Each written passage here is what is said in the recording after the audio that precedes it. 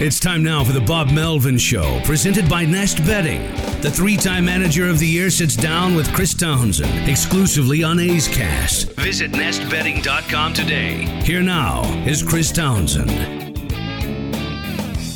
It's time now for the Bob Melvin Show, brought to you by Nest Bedding. Love where you sleep. Go to their locations in the Bay Area or go online to nestbedding.com and use the coupon code Oakland to get 10% off your entire order. Bedding, beds, you name it. Bob, how are you? You got 10 games left. It's an interesting time of the season. It is. And believe it or not, I'm in good spirits today. You know, you have to put away tough ones, and you have to come out the next day knowing there's 10 games left and put everything into these 10 games, and that's what we're going to do. So as deflating as it's been to lose 3 games in a row after winning 5 and feeling like we're on a roll, and now we're in third place, you can't focus on that. You have to focus on today's game and winning that, and usually a win cures all ills. How much do you have to, that kind of optimism that you have this morning, that you have to instill into your clubhouse and make sure that your guys are feeling that way, going, no matter what, you're not out of it yet? Yeah, you know, and that's what our coaching staff is really good about that too. So they know, you know, the players know we get here early, we're prepared, we're ready to go, we're upbeat, and they feel it the minute they get here. The fact of the matter is most of the guys, a lot of our guys have been here. They know the way we operate, they know the way we are on a particular day. And I sensed pretty good spirits when they came in this morning. So like I said, you win a game, you can put those other games in the past and look forward instead of behind you.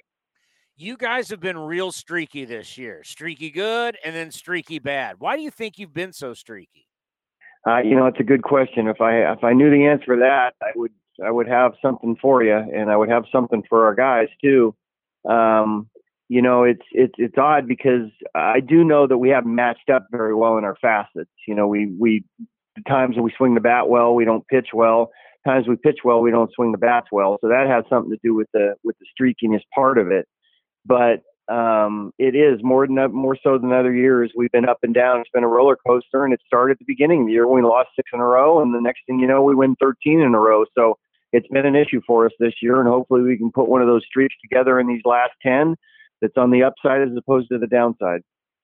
You know, and a tough one has been obviously the Seattle Mariners. I mean, there's no rhyme or reason why really you've struggled against the Mariners, but it's been tough. Like, how big is this game today here on this Thursday with 10 games left? Yeah, I mean, you in the baseball season, very rarely until you get down the last couple of days of the season can you say it's a must-win. But this is about as close to a must-win as we've had in the last few years, less of elimination games. So our guys know that. You know, we have not been able to solve their pitching. It seems like we get their starters on the ropes a little bit, and then we let them off the hook, and then their bullpen comes in, and we don't have an answer for that. So a lot of these games that we've lost to these guys have been the same theme, and that's been it. And we have to push earlier in the game. We have to score some runs and make sure that their last 3 or 4 guys don't end up coming in the game at the end. You know, we've talked about the struggles of your bullpen, but talk about lately, your bullpen has been very good for you. You know what? And for 2/3 of the season, they were really good. There was just one stretch there where it was really bad. It was dramatic, and you feel those games more than other games, and it feels like the world's coming to an end, and there's no lead that you can't hold. And that went on for a period of 2 or 3 weeks, and now it seems to have solidified some. So, you know, that's more the norm of what this bullpen's done for us this year. So hopefully that continues, and hopefully the bats come around like they did, a week or so ago. You know, I think about a godsend of a veteran catcher, and listening to Yan Gomes the other day talk about how he went to Lou Trevino and said, listen, you're a closer. You need 2 pitches. You don't need 4 pitches. You're not a starter. You're a closer. And to have that kind of veteran presence, for him to be able to tell a player, listen, let's go with the fastball. Let's go with the changeup. Everything else, forget about it. These are your 2 best pitches right now. This is how we're going to attack hitters. That is such like that sage, that veteran catcher move. Just talk about what Yan has brought to your ball club, especially your pitching staff, and what he's done for Lou Trevino. Yeah, and it's difficult to do that when you come to a new team and you come, more than halfway into the season. It takes some time to learn these guys, and it's one of the reasons that we identified him as we thought he'd be able to do that. And it's not an easy thing to do. So whether it's, getting video of our guys before he even got here, whether it's sitting down on games he doesn't start and talks to our guys and watches them in the bullpen, catches them in the bullpen, it's a quick study in the game. So he's been able to identify that pretty quickly. Lou's certainly one of the cases that you're talking about. But the toughest part is that we have two good catchers here, and Sean Murphy needs to play a little bit too. So, as far as today's game goes with Gomes and his numbers off left-handed pitching, he's in there DHing, obviously with Bassett pitching and Murph catching his games, he'll be behind the plate. But he's a very calm guy. He talks to pitchers very easily and makes them feel confident, and there aren't too many guys around that can do that. How emotional will it be for the entire organization, let alone in that dugout, when Chris Bassett takes the mound today? Yeah, I think, there are certain times during the course of a season that you have to step back and get a little perspective. It's been a month and feels like it's been 5 days. It feels like it's been a year. So just to know who he is and, what his path's been and now that he's back and trying to, give us a push here at the end when he really doesn't have to, that's stuff that's you really should understand and be aware of, that this guy is all about the team right now, and he's not thinking about his own health. He just wants to help his team win. So I think all our guys are going to, take notice of that early in the game today, be understanding of where he's come from and what he's trying to do. So Chris Bassett's been our guy, for the better part of a year and a half as far as our ace, and he looks forward to getting out on the mound again today. It's not often that you see EMTs come out onto the field. That's something that normally is something that you see in the NFL.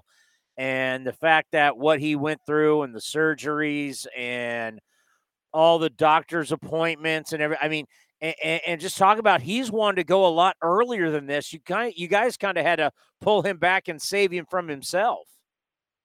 Yeah, when we saw him the day after the second day after it happened, it doesn't even cross your mind that he's going to pitch again. You're just hoping that he's going to be okay. There aren't going to be ramifications down the road. His eyesight's going to be okay. And then hopefully he's around us enough to be impactful as he is in our clubhouse. The fact that, that he talked about pitching right away, you're like, yeah, whatever, but we just want you to be healthy.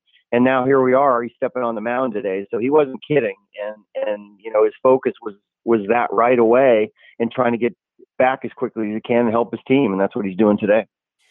And it's not like he's been gone that long. And he talked about, if every single pitcher could get a little break during the season, ideally once the adrenaline starts pumping, what do you think he could give you, like innings wise?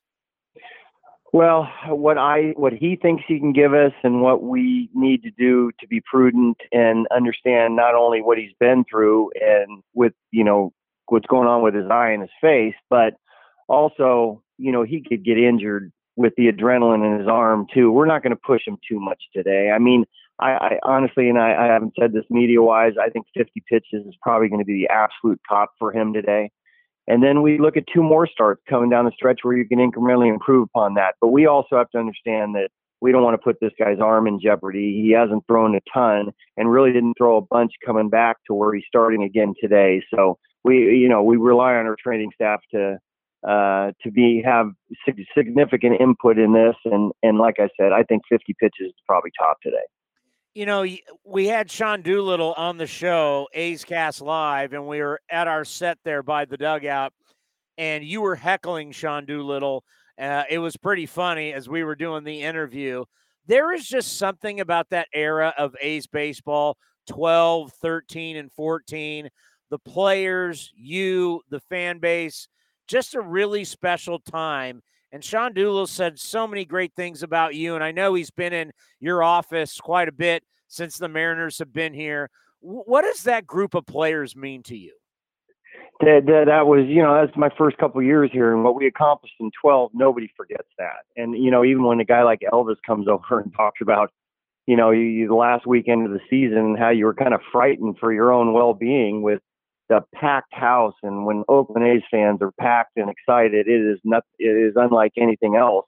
I mean, those were just absolutely fantastic times. And, I have very few things. You've been in my office. I have very few things in my office. I have Dan the Green photos up on my wall, and then I have bobbleheads of the guys that have meant the most to me here in Oakland. And right there, prominent and right there in the front row, is Sean Doolittle. And I sent him a picture of that the other day, and he came in here and we've talked a few times. And, he's had a lot going on in his career since then. He's won a world championship, but he harkens back to those days that are probably his most exciting days and most fulfilling, that, he came to where he did from a first baseman. Next thing you know, he's in the big leagues as a pitcher.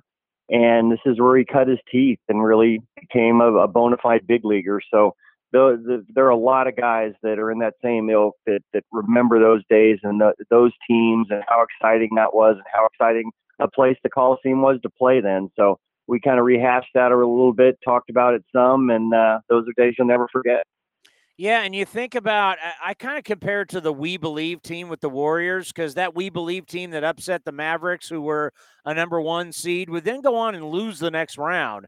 But like us as Warrior fans, we treat that team like they won a championship, even though they didn't. I think the 2012 team is very similar to the We Believe team. Yes, lost to Detroit, but the moment was so special, it felt like it was more. It did. And when we won that last game and to be in first place for the first time all season, and it was so emotional. Grant Balfour was not supposed to pitch that inning, by the way. It was the 6th day in a row, I believe, 5 or 6. But he got up in the bullpen, and Kurt Young told me, there's nothing you're going to be able to do about this.